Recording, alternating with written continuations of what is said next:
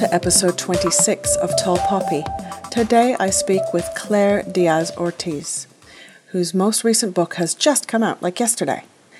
It's a collaboration with Ken Blanchard, known for the 1 Minute Manager. The pair teamed up to write 1 Minute Mentoring. Here's a person who's really taken advantage of the opportunities we have available to us in this day and age.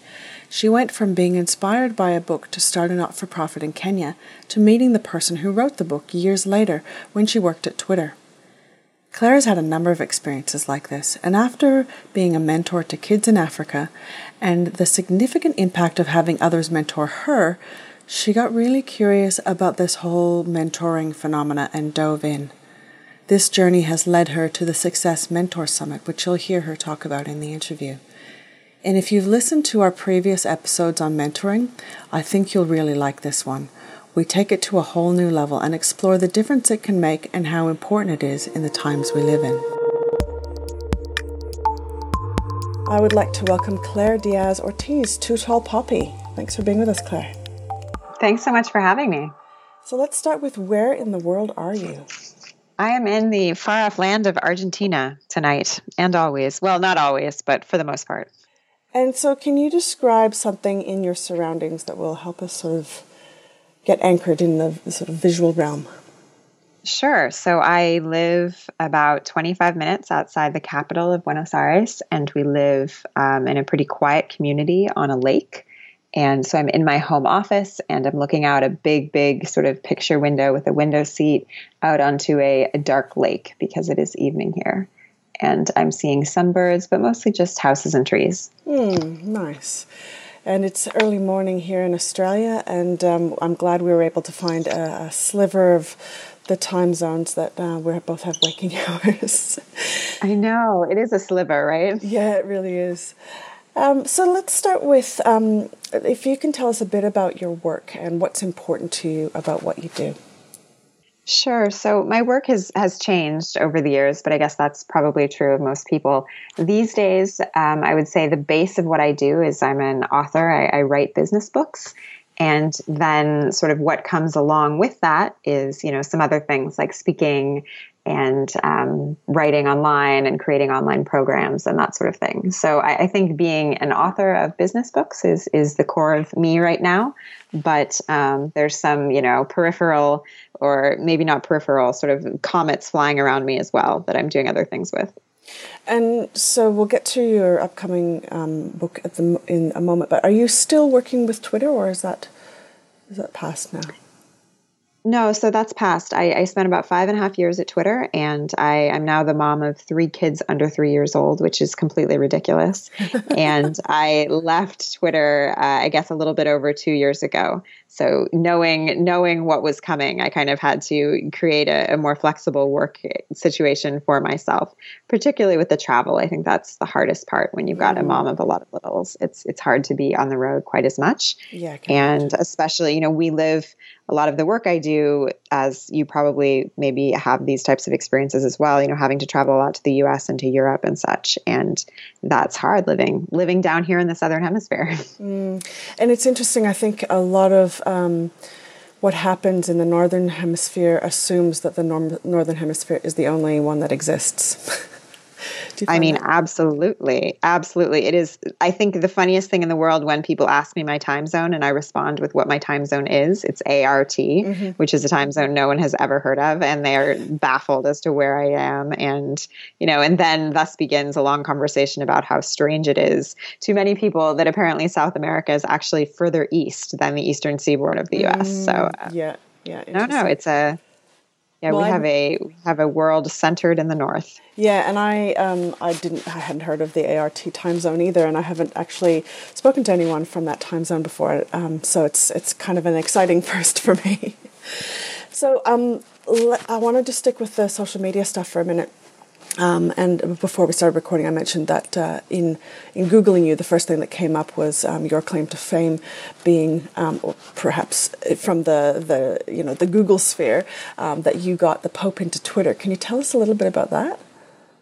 Sure. So I was an early employee at Twitter. And so I spent about 5.5 years there. And I think it was in the fourth year that I was kind of tasked with this project of trying to figure out initially, and obviously there was a team on this at the time, trying to figure out why it was that religion and religious tweets and tweets about faith were basically doing so well, right? So the some data scientists had figured out that it was this strange sort of anomaly they thought at the time that all these tweets about religion, things like Bible verses, were just having incredible amounts of engagement, right? So engagement, really punching above their weight. So you might have some sort of religious user, religious leader, I should say, with maybe 10,000 followers, and they're getting way more engagement than, some musical star with 100,000, something like that. And so in looking into it, it just became clear that across the board, religion was, as I said, really punching above its weight in terms of engagement on Twitter.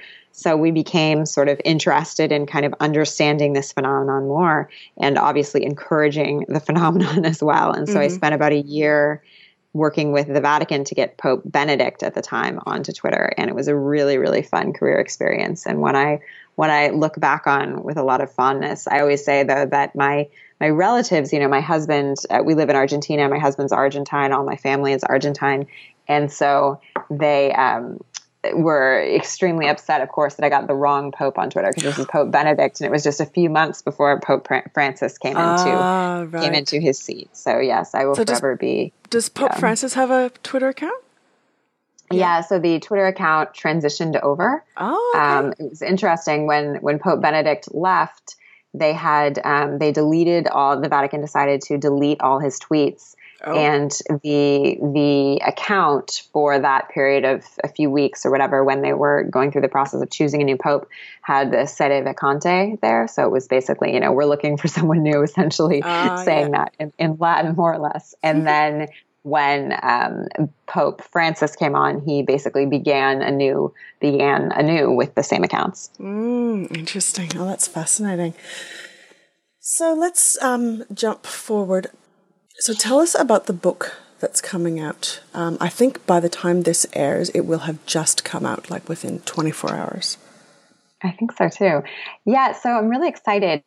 This is a book I've written not by myself, but with Ken Blanchard. It's called 1 Minute Mentoring: How to Find and Work with a Mentor and Why You'll Benefit from Being One. And from my perspective, Ken Blanchard was always a mentor to me in terms of being this author that I knew very well from many of the books he's published, the most famous being The 1 Minute Manager. Mm-hmm. And so I'd long known of him. And it was when we were connected to each other a few years ago and started working on this book that, me sort of knowing him as this kind of far off mentor in my mind, because I had learned through reading his books, it transformed, and he really became sort of a mentor in the flesh to me. So it's been a really exciting experience from a personal level in the sort of creation process of the book, I'd say. So what's he like as a mentor? He's great. He's incredibly involved, incredibly present. He says that he is one of the most sort of extroverted. He's off the charts extroverted, and I think that is very, very clear. He tells the story about how his wife, because Ken loves his telephone. He just loves to, he loves that more than email, and he calls people and just calls some famous person, and he's just sitting with you, and that person calls and he picks up the phone, or he calls them in the middle of, talking about them. Wow. And he told me this story once about how his wife once said to him, "Ken, it never occurs to you that some people don't want to talk on the phone sometimes," which I found hysterical. As an introvert, I kind of understand where she's coming from and what that means, but that just doesn't occur to him. He's an off the charts extrovert, loves to be around people, and loves to connect. And that's very clear. So what are some of the things you feel like you learned from him?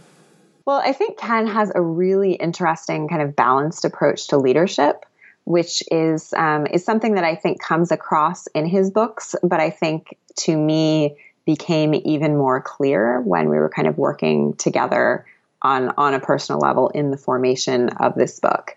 He is just someone who, he's incredibly successful and incredibly humble about it. And I think that humility really highlights this perspective he has. And the perspective he has is one of really that, success comes with balance, and that leading well is, about maintaining strong ties and strong connections with your family and with your friends and with your life outside of work. And I think that's just an incredible kind of, that's a great message, particularly in this day and age when, everything is sort of full force, we're running balls to the wall at all hours, seeing someone who's really kind of a balanced leader, and who, as a result of that, has been able to engender incredible loyalty in his, certainly in his many readers and followers, but also in his, in his staff and his corporation. So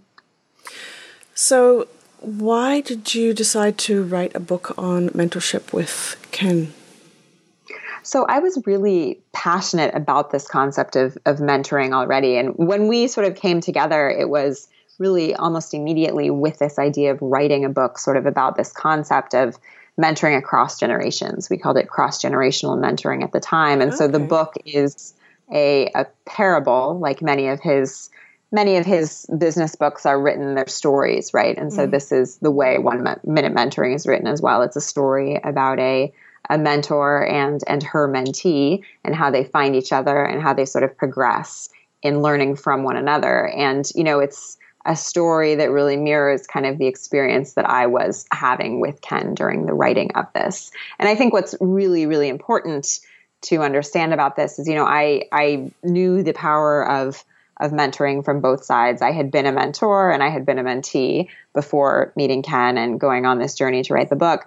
But I think it didn't occur to me that you can have this relationship in the same relationship a lot of times. So if that makes sense. So in my past mentoring experiences, I had either been the mentor or the mentee, and I had not understood how much I was really learning in the opposite way as well. And so I think in my mentoring partnership with Ken, that has been very clear.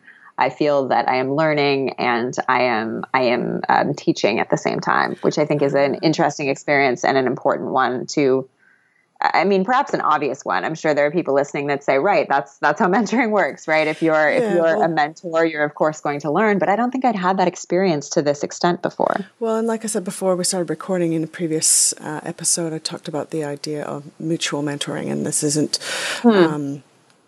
necessarily a new idea, but it's one that I think is gaining a lot of currency, especially as we have this sort of cross-generational, gap in experience. And, we've got our digital natives and our digital dinosaurs, and the natives definitely, have something to offer our respected elder dinosaurs. And, I think there's a lot of opportunity for mutual learning if the mentor is open to that, or if that's how it's set up from the get-go. But I want to pick up on something you said earlier, that before you met Ken, you felt you were quite passionate about mentoring already. So can you tell me about how that came about? Where did that passion come from? So, there's sort of the business side to it and then kind of the personal side to it. From the personal side, I had a very impactful experience in my own life when I was in my early 20s. I had started a nonprofit out in Kenya, and I was living in an orphanage for a year in Kenya and had started a nonprofit. The nonprofit had incubated out of an extracurricular running program I'd started in this orphanage where I was living. And so I'd started this nonprofit, and I was really passionate about nonprofit work at the time. And this was the journey that took me into working at Twitter. But as this was happening, one of the students in the program, so one of the boys in the orphanage where I was living and running this running program, his name was Sammy, and he essentially, he and I connected from the very first moment I walked into that orphanage. And by the time I left, at the end of that year, I knew that, I wanted to maintain this connection a different way, in a more prolonged way, I should say. So we ended up bringing him, I asked my parents if they would adopt him, and they kindly declined. And so I ended up becoming his U.S. guardian, you would say, and bringing him to the U.S. where he finished high school. And, our journey now, it's 10 years later. So he's, now in his early 20s. But that experience was... He's still in the U.S.? No, he returned. He did his high school years in the U.S. Then he went to Ecuador on an interesting fellowship program that he got into in the U.S. And then he returned to university in Kenya. And so right now he's finishing up university in Kenya. Fantastic. But the whole experience obviously was a very life-changing one for me, surely, and a very much sort of in the flesh experience of what mentoring can do. But that was, of course, sort of from the more life mentoring side, right? And on the other side of things, I had my own business mentors that I had seen how they'd sort of changed my career really dramatically. So I think for me, this topic was something I knew really mattered, and I wanted more people to hear about how much it mattered. And I knew it was a timely topic as well. I mean, I feel like 10 years ago, people weren't as passionate about this, certainly within kind of corporations. You know, these days you see kind of peer-to-peer mentoring programs popping up all over the place. If you go to your human resources department, there's likely already a program in the works, which is fantastic. So all sort of those reasons came together in the perfect storm, I would say. Beautiful. Yeah, I helped a company set up a mentoring program as part of a professional development program. And I mean, you could really see the risk of not having that, especially when there are people who have a lot of knowledge that are retiring, and that, you know, if they don't have a mentoring relationship, that knowledge can just get lost. So making sure that gets passed on, I think, is really important. Absolutely. And it's so sad that that's not more of sort of the default, right? You have these people retiring with this incredible knowledge, and you know, many of them are going to retire to not, you know, to not use that knowledge in that same way. You know what I mean? And absolutely. So, yeah. So I'm going to move into the space of my tall poppy question. So can you tell me, what does leadership mean to you now that's different than earlier in your life? Oh man, I think leadership is so different now than what I thought. I think what I used to think of leadership as is almost unrecognizable to what I think of it as today. Okay. I think in the past, I thought that leadership was about a flashy person with a big voice who would tell you what to do, and maybe if you were doing it wrong, get you back on track and kind of drag you to success along the way, right? Push, you know, whatever, kicking and screaming. And I just see now at this, you know, current season of life and this stage in my career that I think a real leader is someone who understands your whole self and, you know, your whole your holistic goals for your life. And I think that is becoming more and more the norm, which I think is really wonderful. I think when you think of business leadership, a lot of times people think that is something that just stays within the business. And I guess I just don't think that's the way it should be. Well, that's definitely the I don't want to call it a trend, but in terms of what I'm seeing in the people that I'm interviewing, what you're saying about, you know, the whole person, and especially the idea of being able to bring our whole selves to work, and you know, that can only happen when you know, the person who sensibly sits at the top is able to do that and make, you know, give permission and make it safe to do that, because at the moment there's a lot of posturing which, you know, can be exhausting and not, you know, not very productive. But yeah, when there's that awareness that we have an emotional side, and we have intuition, and we have, you know, that all combines with our cognitive intelligence, that, you know, there's so much more that can be accomplished when we bring that sort of holistic approach. Mm-hmm. And I think that the push for that doesn't mean that you have to, you know, that doesn't mean a lack of boundaries. That doesn't mean, you know, transparency to the point of, you know, TMI, too much information. Yeah. but it does mean really looking at you as a person, and looking at you as someone who is part of a family and part of a life that goes on outside the walls of the cubicle. Yeah, absolutely.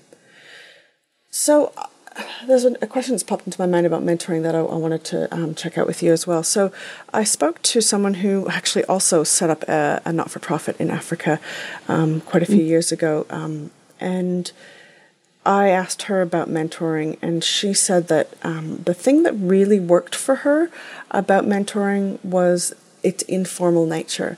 She said that she'd tried formal mentoring and informal mentoring and paid and non-commercial sort of voluntary mentoring, and the thing that seemed to work best, at least for her, was the voluntary informal mentorship. And I wonder if you have any thoughts on that, because I can imagine that mentoring that is formalized and is, you know, that you pay for, he's going to have a different quality, and perhaps, but look, maybe not. I don't know. What are your thoughts on that?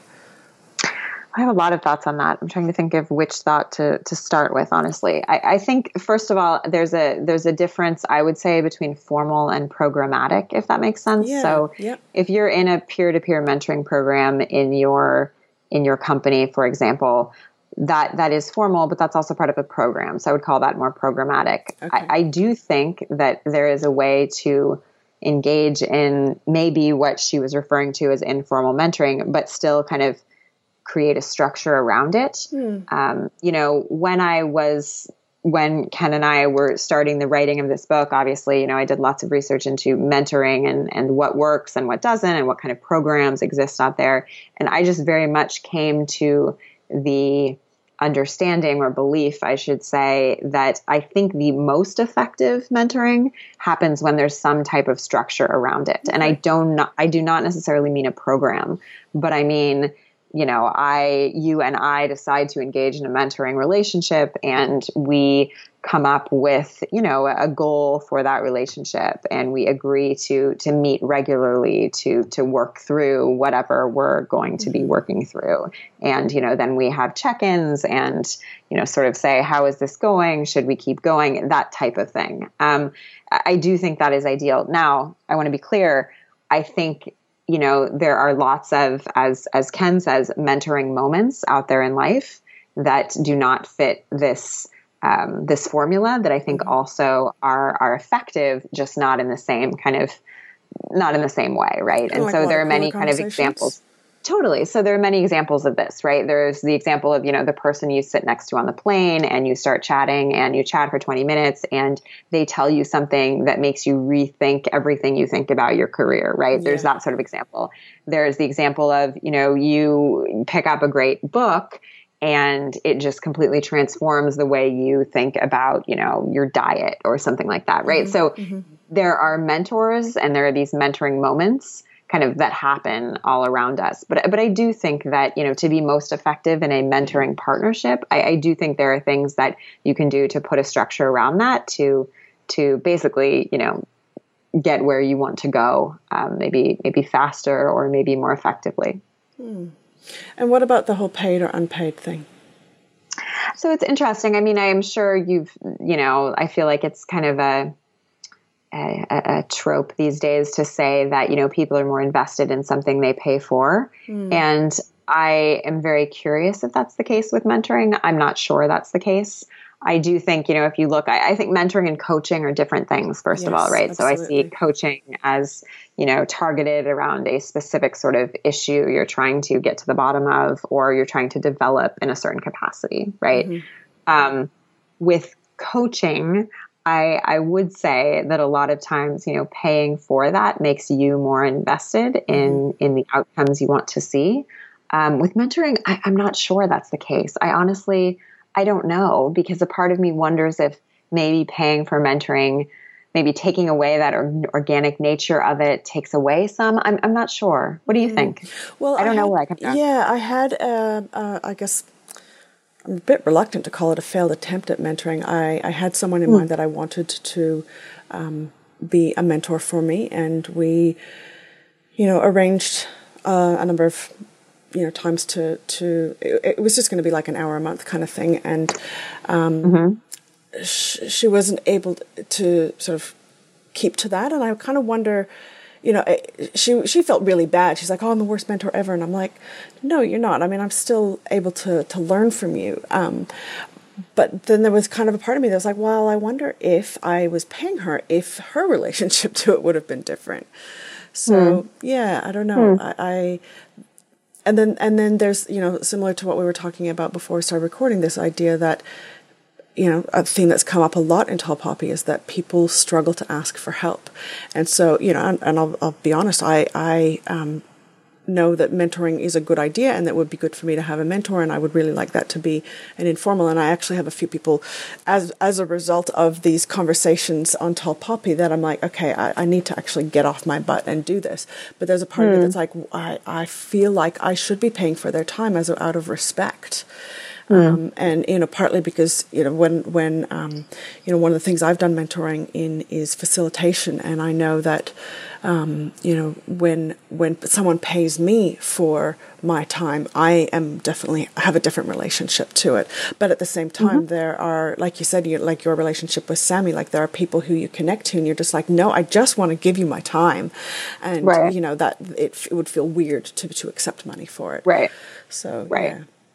I don't think there's any sort of easy answers around it, but I thought it'd be useful to get your perspective. Any other thoughts on just the different nuances of mentorship at this point? I think that, going back to sort of my belief that I think having some structure around an involved mentoring partnership is most effective. I think it's important to also have a sense of kind of what type of mentor you're looking for.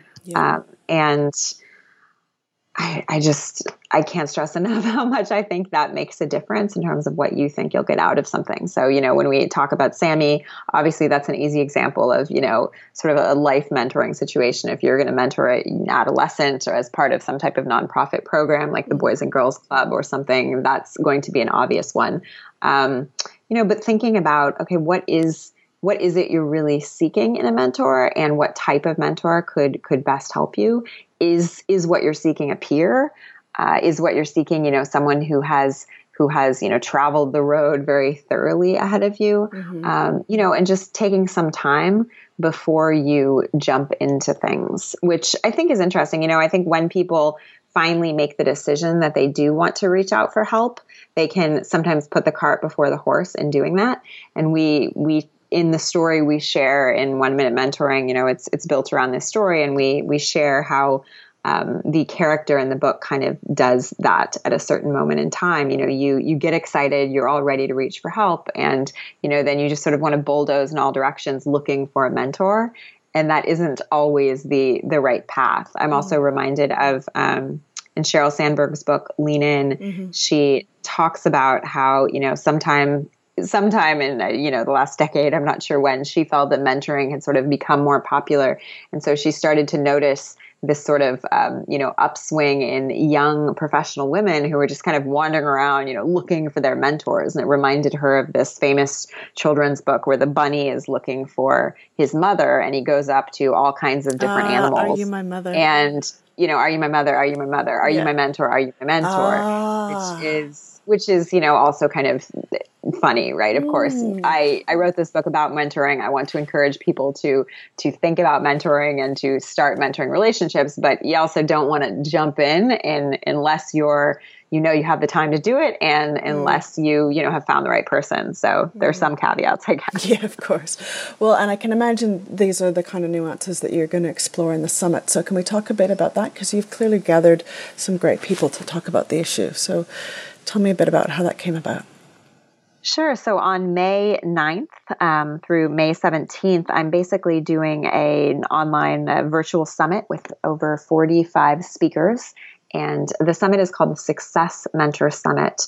And basically the concept behind it is, how can we take this idea of mentoring and pin it on something specific like your own success in life and work? Right? So where can you go to find a success mentor to help you essentially level up, right? So this online summit is basically a space where there are 45 speakers coming in to really share their wisdom on the topic. And they're doing so sort of in three different sort of subtopics. They're going to be talking about mentoring, they're going to be talking about mindset, and then they're going to be talking about success.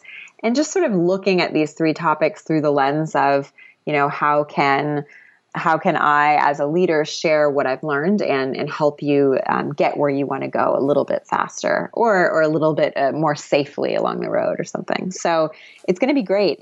We ran a big summit last year. There were about 15,000 people at it last year. So I'm really hoping that we'll have a good turnout this year. The way it works is, you just log on online, any day 1 through day 10, and you watch any of the interviews that are available that day. And all the interviews are then free for 24 hours. And then if you miss those and you want to go back and watch them after that 24 hours has expired, you can just upgrade to basically have a lifetime pass to all of the 45 interviews. So I'm very excited about it. And Obviously Ken Blanchard is a part of it, so he's going to be there. I think he's going to be doing the ending keynote with me. Okay. And so that'll be fun.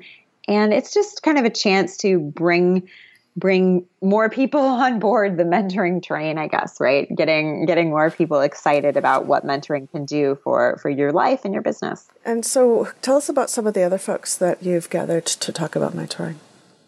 Sure. So I've got a lot of really fun folks on board, people that I really admire and, people that I would love to, coach me on a regular basis or be my mentor. So some of my favorites are, friends like Don Miller, Chandler Bolt, Adam Grant, who is, the awesome Wharton professor who's written a few different great books and is just coming out with one with Sheryl Sandberg. Option B comes out next week. Oh, yeah. We've got Craig Ballantyne, great productivity guru, Chris Gillibo. Many people know from some of his books, like The $100 Startup. Mm-hmm. We've got John Acuff, one of my favorites. He's an awesome speaker, a guy who packs a punch when it comes to business and is able to do so as he, leaves you laughing on the floor. Nice. Propaganda, a great hip hop artist. Oh, really?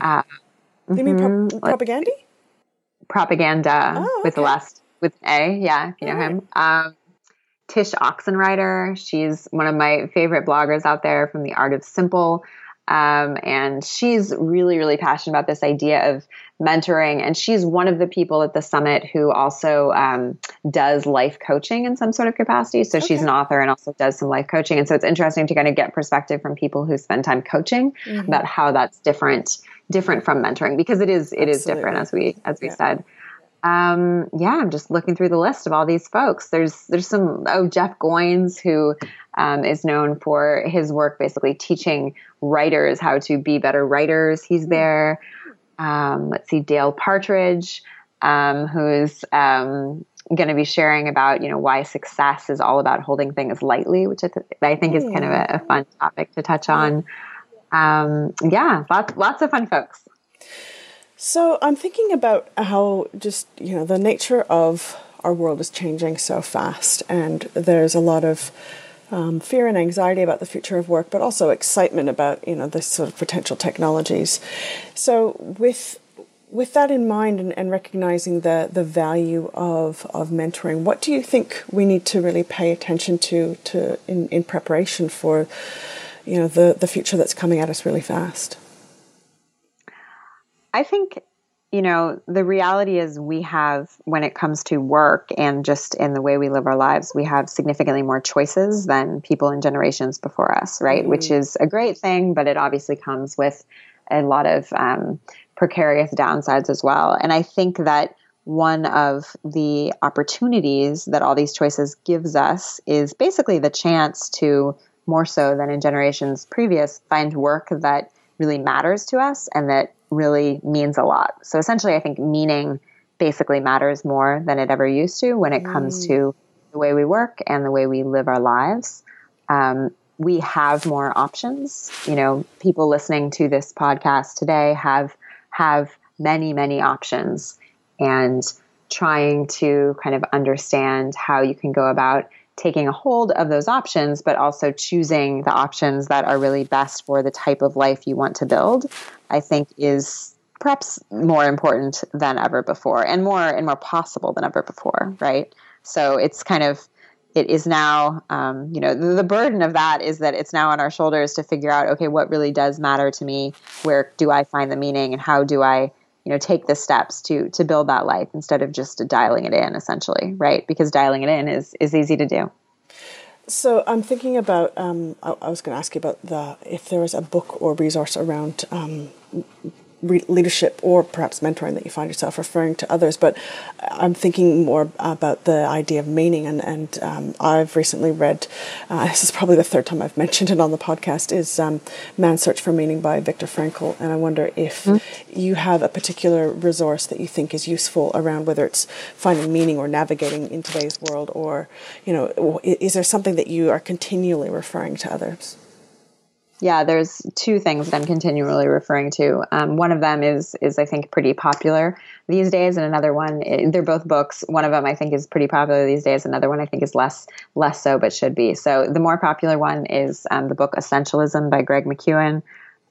Greg is a friend, and I got the chance to go through basically a year-long retreat course with him, meeting every quarter to kind of work on the concepts of the book, which was fascinating. So essentialism, the idea behind the book is, that less is more, that you need to sort of figure out what is the most important for you in your life or in one small sector of your life, and then go for that one thing and let the sort of marginal things fall to the wayside, because many of us pursue those small things and get so caught up in the pursuit of these small little things that we don't make time and put our energy towards what really matters. So I think that would be one really great resource. Another resource is a book called New Slow City by William Powers, and it is a book all about the process of trying to live slower in a busy world. William Powers is a international development consultant, and basically in this book he talks about his journey at the time of living in busy Manhattan after having spent time in Liberia and in Bolivia, and then in a 12 by 12 foot off the grid shack in North Carolina, right? So he'd had all these sort of experiences in places where he had a lot less, and now he was living in Manhattan. So how can he sort of navigate that? And it's just a fascinating look at sort of what it means to be busy and be successful in the world today, and how you can still be successful, but do it in a more meaningful way and essentially do it slower. Interesting. So going back to the journey that you have been on, are there any sort of highlights for you about what's gotten you to where you are? I think there are, a few different highlights, but I would definitely say that sort of standing on the shoulders of people who have gone before me has always been something I've been lucky to rely on. There's a lot to be said about sort of trying things yourself and learning things yourself. But I think there's a lot more to be said about, taking great advice from people who know how to lead and how to live well. And I think that has been sort of a constant theme in my life, is trying to find those people and trying to convince them to give me a helping hand at times. And I think ultimately, obviously that plays directly into why mentoring matters so much to me, and why I think it's so much really the secret to sort of balanced, sustainable success, I would say. It's a beautiful answer. Are there any other mentors that really stand out for you as far as your life or work or both? Have had some great ones. One of my first ones, and he sort of came at me through a mentoring moment, I should say, was John Wood. He is the founder of a large nonprofit called Room to Read. He wrote a book called Leaving Microsoft to Change the World. He was one of the first people. I first met him just through the page, through the written word, and then over the years, that relationship changed into actually knowing him in person. But he was one of the first people that taught me. Tell us a little bit about how you got from reading his book to meeting him. Sure. So John Wood basically was an executive at Microsoft, and he left that world to start this nonprofit that is focused on literacy for girls in, upwards of a dozen countries these days. And so he started the organization maybe 15 years ago, maybe more than that. And I first read the book, I guess, in the early 2000s, and I was really, really just convicted by it. And it was at the time where I was sort of just becoming a social entrepreneur and learning what that meant. And so reading this was incredibly inspiring, but also very directive. And so then it was after a few years later when I had sort of moved on, and I was now working at Twitter with nonprofits and cause-based organizations, all working to use the platform of Twitter to basically make a positive difference in the world, that I was able to start working with him directly on a partnership we had then at the company. Oh, and so it was such a good sort of example of how, you never know where those mentoring moments will lead. It started as me reading his book while living in an orphanage in Kenya, and then led to very different things out in Silicon Valley years later. So he's definitely one of my first sort of early mentors, I would say. It's fantastic. And are you stepping into the space of being a mentor more as a result of this work?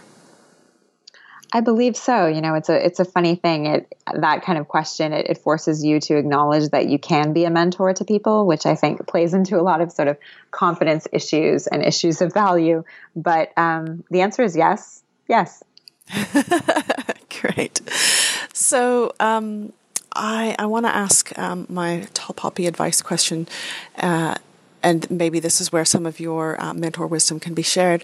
What would you say to someone who is thinking about starting a business, starting a not-for-profit, writing a book, or a creative project of some kind, but they've got some reluctance? They're aware that if they stick their neck out, they're likely to be criticized and, all that stuff.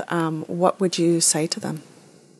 Oh, man. Well, first of all, you're not likely to be criticized. You will be criticized. So you should know that. How do you do I think it's a very hard thing. I think it's a journey, right? I mean, you've got leaders who do everything like not read. I've heard some leaders say they don't read any Amazon reviews on their books, right, to try to shield themselves from the pain. And then you've got other people that kind of have these incredibly thick skins that can hear anything and just know that it doesn't define who they are. So I think the answer is somewhere in between those things, right? But I would say if you're, thinking about putting yourself out there, I think the best thing you can do is to just let yourself do it. I think a lot of times we stop ourselves from succeeding because we are too hesitant. We are worried that we won't do it exactly right. We are worried that we won't have, the 110% success we dream of. And so we don't start. And I just think that's probably one of the sort of creative tragedies of our generation, right? Is all these people seeing that so many opportunities are kind of at their fingertips in terms of what they can create with these digital platforms we have that make things so accessible, and yet not doing it because they're scared of the fear of failure, the fear of the negative peanut gallery, whatever it may be. So I would say just put yourself out there, just commit to putting one small thing out there and then see where that leads. So what about, there's so much content and there's so much noise and there's so much hype. And I wonder if that's one of the barriers that people don't want to be part of that. How would you, what advice do you have for people who really want to get through that noise, or to provide something different, or just are like, there's no way my voice is going to be heard amongst all that? Well, I mean, the worst noise and the most sort of damning noise, and the noise that is the noise that most prevents people from starting things, is the noise that lets you sort of compare and despair, right? So you see what someone else is doing, and then you immediately start comparing what you're doing, and then you start despairing, and then you have to basically walk away from the computer because you're in such a bad mental state. So the big advice there is to just run your own race, and that's obviously very hard advice to follow, but I think it's something that I tell myself every day, and I think it's something that a lot of entrepreneurs have to tell themselves every day. You're running your own race. You're starting where you're starting, and you're moving forward from where you're going. And there will always be people around you. Some of them will be further ahead. Some of them will be further behind. Some of them will have started, it looks like 95% of the way through the race, and, be already completed, right? But the point is to run your own race, because that's really the only one that matters for you, right? And it's only by running your own race that you'll have any chance of actually completing it, right? Because comparing and despairing doesn't lead to a written book, an online course created, an interview completed, a podcast recorded, et cetera, et cetera. Absolutely. So before we finish up, is there anything else that you want to say, or anything about the summit or mentoring in general that you want to leave people with?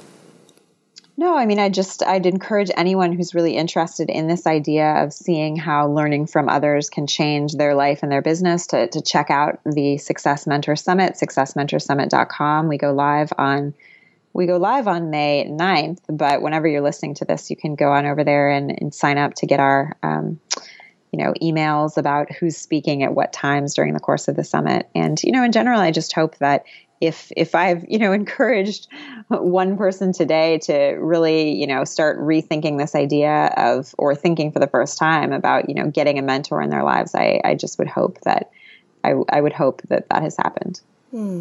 Beautiful. Thank you so much for taking the time to be with us today, Claire. Thanks so much. So, do you have a mentor? Are you a mentor? Does this inspire you to explore it a bit more deeply? I recommend checking out the summit. There's a link in the show notes, and as Claire mentioned, it goes from May 9th to 17th. If you're listening after the fact, you can still access it from the website for a fee. What stood out for me was how much wisdom about what makes mentoring work Claire shared.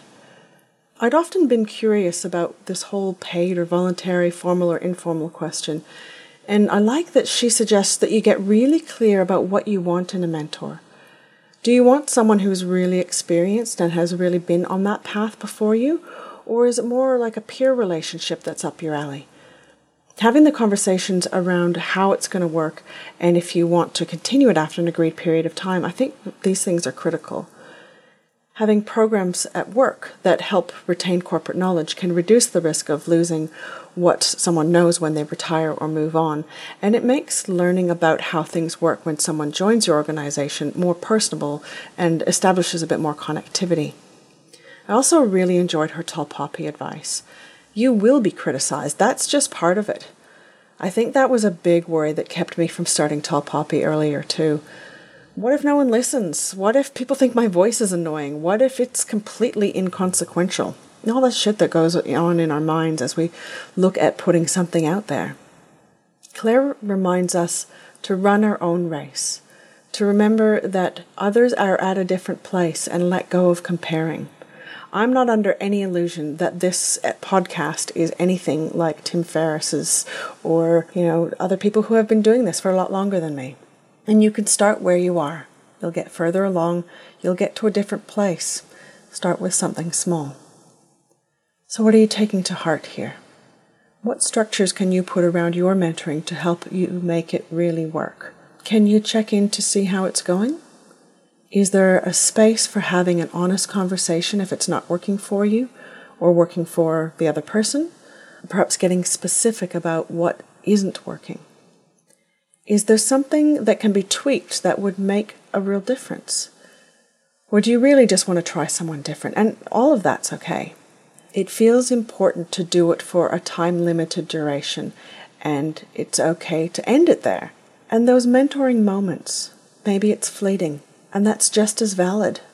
Have you had moments like that? So wrapping up, looking ahead, next episode is with Gus Harvey from Future Crunch, another really inspiring conversation about the future. So if you have any fear or uncertainty about the future, this episode's for you. Thanks for listening. Thanks for being part of the Tall Poppy community, part of this movement toward a new paradigm of leadership that is happening, where we consider our whole selves, our work and our life as opportunities for leadership, for creating a brighter future for all, starting with what you have, where you are. I'd love it if you left a review for the podcast, sent me an email, or contact me via social media. I want to hear from you about what difference this is making, or not, what you want to hear more of, and what you might do differently. poppy@tathrastreet.com is the email address, and you can find me on social media, Facebook, LinkedIn, and Twitter as well. My name is spelled TATHRASTREET. I'd love to hear from you. We'll see you on the flip side.